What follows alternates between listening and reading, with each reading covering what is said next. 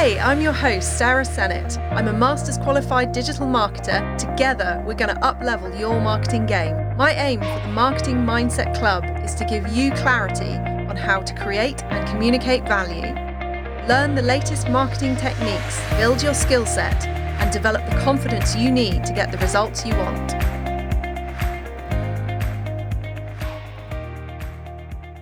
Hello. Welcome back to the Marketing Mindset Club. We are here together for episode 5 of season 1. I'm genuinely still amazed that you're back and here and listening in again, which is why I'm so excited. And I'm so grateful that you are, because it gives me a little spark of joy to know that I'm helping you out. Or maybe you just enjoy hanging out with me. But either way, I'd love to know what's working and especially what's not working for you about this podcast, because after all, I am here to help you get better at marketing. Pop me a DM on Instagram at Marketing Mindset Club if you're getting anything out of this or you've got any feedback at all. I'd really love to hear it. Doesn't it feel like one hell of a crazy time right now? Does anyone else feel like every day they are having to adapt to something new? That is exactly where I feel right now, and for me, the pace of change has never felt so quick or with such a steep learning curve. It's absolutely mad. So here we are trying to find just 20 minutes or so to take a step back from the day-to-day pace and spend some time doing some focused thinking, which is why we're here after all, getting together in these extraordinary times. This club is all about bringing together anyone with any level of experience in marketing. So it's time to put away any doubts you might have about your skills or any imposter syndrome that you've got. Whether you consider yourself a marketer or not, if you've got something to promote and sell, this is the place to learn. And you're especially welcome if this is your first time joining us. Welcome to the club. I'm also recording this the day after the pubs reopened in the UK, which may not have been the best planning I've ever done. So if by the time this episode comes out, I hope you're fully recovered. If you don't already know, each episode is split into 3 bits. The digital news bit and what matters about the top stories. The learning bit, where I'll deep dive on a tool, technique or strategy you can use. And the real life lessons bit, where we'll talk about stuff that I've read or stuff that I've learned about day-to-day real life marketing. So let's get going. For everyone in B2B marketing, that's business to business marketing for those unfamiliar with the abbreviation, eMarketer recently published a report called B2B Best Practices in a COVID-19 World. They pitch it as follows. Business and marketing plans conceived earlier in the year are no longer fit for purpose. B2B companies must alter how and what they sell to adjust to the economic and societal conditions brought on by the coronavirus pandemic. The report shares 8 initial pivots and how we can drive long-term digital transformation for businesses.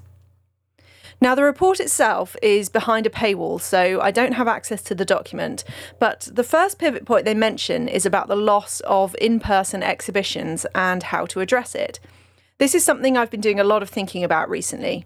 They mentioned that from their research, they found that without in-person conferences, B2B marketers have focused their efforts on digital touchpoints, including virtual events, email, search advertising, and content marketing. And that certainly reflects the kind of tactics I'd be employing if we were working with a client whose main sales channel was in-person events. It also made me think I would probably be looking really closely at CRM software and processes. So CRM, for those not familiar with it, is customer relationship management. And usually the default position is to think of it as a piece of software, which it is, but it's also a process. Using the software effectively is how you can do personalized communications and lead nurturing. So I'd be delving into the resources that a business has in their CRM system. I would be looking at contacts they've acquired, existing customers, and trying to understand the complete picture of what they know about these individuals in order to design some personalized marketing for them. The report also stated that existing customers are more important than ever, which I wholeheartedly agree with. A good CRM system and the processes to support the activity are essential for good relationship marketing. Imagine if you knew what pages on your website a prospect was browsing, which of your white papers they downloaded, and the types of questions they were researching on your site. How awesome would it be if you could send them a piece of content or a contact opportunity that exactly matched their needs in that moment? Pretty awesome, I reckon. And there's not many businesses out there who get this exactly right. I think proper CRM done well has the potential to be extremely powerful. Another prominent topic in the news this week is that more than 100 brands, including Coca-Cola, Lululemon, Honda, Mars, and Hershey, are suspending their Facebook advertising in response to the platform's change in policy around hate speech. There's been a lot of coverage of it in the mainstream media, and I've been trying to understand what's happening, and it feels quite complex, but I think the feeling is that the changes Facebook announced don't go far enough to eradicate the spread of hate speech, racism, and misinformation. Now, Facebook makes about 98% of its $70 billion revenue from advertising, and according to The Guardian, Unilever's announcement alone sent Facebook stocks tumbling 7%. Now, Twitter recently took action to challenge hate speech on its platform, and the most high-profile instance of this was to mark tweets from Donald Trump about voting with a "get the facts" flag, because the information was allegedly inaccurate. Now, the changes that Facebook announced to their platform to address the issue didn't go far enough in the eyes of many who were reported in the media. They may label some posts in violation of the platform's policies, but these posts are allowed to remain if they are deemed newsworthy. Now, my issue with this is who decides? And do any statements that could be described as hate speech, voter suppression, or racism deserve any air at all? Because I feel like the answer should be an unequivocal no. The campaign to boycott Facebook has been labelled as the Stop Hate for Profit campaign, and it now stretches outside the USA, so it's gaining traction. Ford and Honda have also stopped their European ads.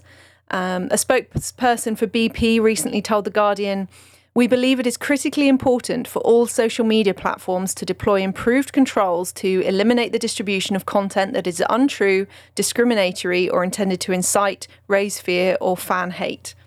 Which I wholeheartedly agree with. So it'll be interesting to see whether Facebook changes their stance on this. But the skeptical part of me can't help but feel that once brands have taken a month off from their Facebook ads and gained a bit of brand equity from supporting the boycott, that they'll go right back to advertising. I sincerely hope not, but I am doubtful. Also this week, eMarketer reported some data on how households in the UK are becoming digital for the first time. And guess what? 36% of UK households video called for the first time during the pandemic. And I find this a staggeringly large proportion of the population, especially in the context of when you think smartphone ownership is something like 96% of the UK population. It seems absolutely crazy. 15% also shopped online for groceries for the first time, and 15% shopped for other stuff, not groceries, for the first time. And what this means is that we as marketers with businesses suddenly have a whole lot of new opportunity out there to reach people online. And it also means there's a significant portion of our potential customer base who are new to doing business online. So that in itself means that your business has a chance to grab their loyalty by providing a great service from the get-go. You could use this insight to feed into your content strategy. So you could ask yourself, do you have web content that answers the questions your potential audience might have, given their context that they're new to this? If you missed last week's episode, go back to episode 4 of this season and review the Hero, Hub and Help content model. It'll give you a structure for planning this kind of content. And the kind of content we're talking about is very much at the help level. It answers specific questions and helps you deliver great customer service. Another thing I noticed in the news this week, Twitter rolled out the choice to record and tweet a sound. Previously, you would have to link to something like SoundCloud or a third-party site where the sound lived, but Twitter will now allow you to tweet a sound on the platform. It's coming to the iOS version only, but you will soon be able to tweet audio. Naturally, the first biggest concern I read about is how this content will be moderated. It seems that humans will actually be moderating the audio rather than an AI, which sounds incredibly intensive, but it also supports Twitter's goal to be more forward-thinking and more progressive in the way it handles communication through the platform. I can see loads of benefits to it, especially as the popularity of podcasts continue to grow. But I wonder if it will take trolling and bullying and hate speech to a whole new level. Because after all, if humans are doing the checking and the moderating, then there will be an element of human error in there. And also you have to account for biases and individual perspectives. And, it'll be really interesting to see how Twitter handles this. So on to the learning bit. And today I want to talk about remarketing and retargeting. The B2B report I mentioned earlier said they couldn't overstate the value of existing customers. And I think that's true in the B2C world as well. There's an old adage that says 80% of a business's revenue comes from 20% of its customers. It's also far easier and cheaper from a marketing perspective to upsell or cross-sell an existing customer than acquire a new one. So it's especially pertinent right now to make the most of your marketing budget and get the most amount of revenue you can. Dr. Dave Chaffee defines remarketing and or retargeting as ads are served to people who have previously interacted with a brand, for example, through visiting a website, social media profile, or searching. Now, these two terms, remarketing and retargeting, are used interchangeably, but I think there is one subtle and important difference. Remarketing has a more strategic element to it. It's not just about the tactic of putting an ad in front of a prospect or customer who already has some awareness of your brand. It's about designing the timing, the content, the message, and the delivery channel of that message. Typically, ads are of a visual nature, delivered through content and display networks like Google and LinkedIn, but we might also be talking about email. Both terms are fully interchangeable because one without the other is very unlikely to be successful. So for the ease of speaking about it, I'm going to refer to retargeting, but I'm including the strategic element in the process. So where do you start with thinking about retargeting? Firstly, you need to decide who is in the audience you want to retarget and what's the goal for doing so. For instance, the audience characteristics may be that they are website visitors who browsed a particular product category but didn't buy anything, or they read about your service on your website and did not complete the lead conversion action. In either situation, you would retarget them in order to encourage the completion of that action, which is usually a purchase or a sign up. And that's the most common goal for retargeting an audience. It's to move them closer to the end goal. And previously you would have thought about that in terms of a funnel, but as we discussed in episode 4, I think, the funnel is less relevant these days as interactions become less linear. So the next step is to figure out how to gather the data to implement a retargeting strategy. This may be through an existing customer database or list, or by placing a piece of JavaScript code, which is often called a tracking pixel, on your site. Now, list-based retargeting that would be done using existing customer database or list allows you to design highly personalized communications that go out usually via email to a contact who is already in the list. You can get really specific with upsell and cross-sell suggestions based on their history within your organization. But pixel or cookie-based retargeting is the more common route. Now, tracking pixels are usually provided by the platform you want to advertise on. So, for instance, if you know you want to use the Google Display Network, you would install the Google retargeting pixel. Now pixels can be deployed using Google Tag Manager if you have that installed on your site, or you will need a developer to insert it directly into the site. Tag Manager is highly preferable because it gives you the option to edit the conditions of the tag as you like. If you're not familiar with Google Tag Manager, Google themselves helpfully have a video course on the product and how to use it, which I will link to from the show notes on marketingmindset.club. You'll need to customize the installation to collect a segment of data, such as those who viewed a particular product category. But you can also install it across the entire site to build an audience of all your website visitors as a whole. And this works specifically with some tracking pixels, such as the LinkedIn Insight tag. It needs to fire on every page of the website. So when you deploy it through Google Tag Manager, you set it up to fire on every page view. You then build the audience that you're interested in retargeting through the LinkedIn platform. After you've installed the tracking pixels, it will probably take some time for audiences to build. After all, it cannot gather retrospectively interactions from the past. It can only gather those that have occurred after the tag has been installed. So while that is happening, you've got time to design the ad content and the creative you want to present to the audience. And you can decide whether it will feature a picture or text or an animation, or will it be a discount code? It's completely up to you. And you might want to run several different variants of ads to see which combination gets the most engagement. And that's the bit that no one can really teach. You are best placed to understand your audience, and it's only by trying different ads and platforms and timings that you'll find the combination that gets the best results. But one thing to remember is that you will probably need to update your privacy policy to let website users know that cookies are being used for retargeting purposes. It's a GDPR requirement, and I highly suggest you read up on that, but also seek your own advice because, full disclaimer, I am not a lawyer. So onto the real life lessons bit. I've got just a couple of tidbits for you this week. We have seen some competition increase in some of our PPC markets, and one of the ones that stood out for me this week is one of our B2B tech clients in the US search market. My guess is that companies are adjusting to the new normal and realizing their marketing can't stop indefinitely. So if you're seeing your average cost per click increasing, that's probably got something to do with it. But you shouldn't rule out other things as well and continue to see how you can refine so you're keeping that cost to a minimum. I read a fascinating blog recently about the most surprising outcomes of A/B tests, and there's a whole bunch of them in the post that I've linked to from the show notes.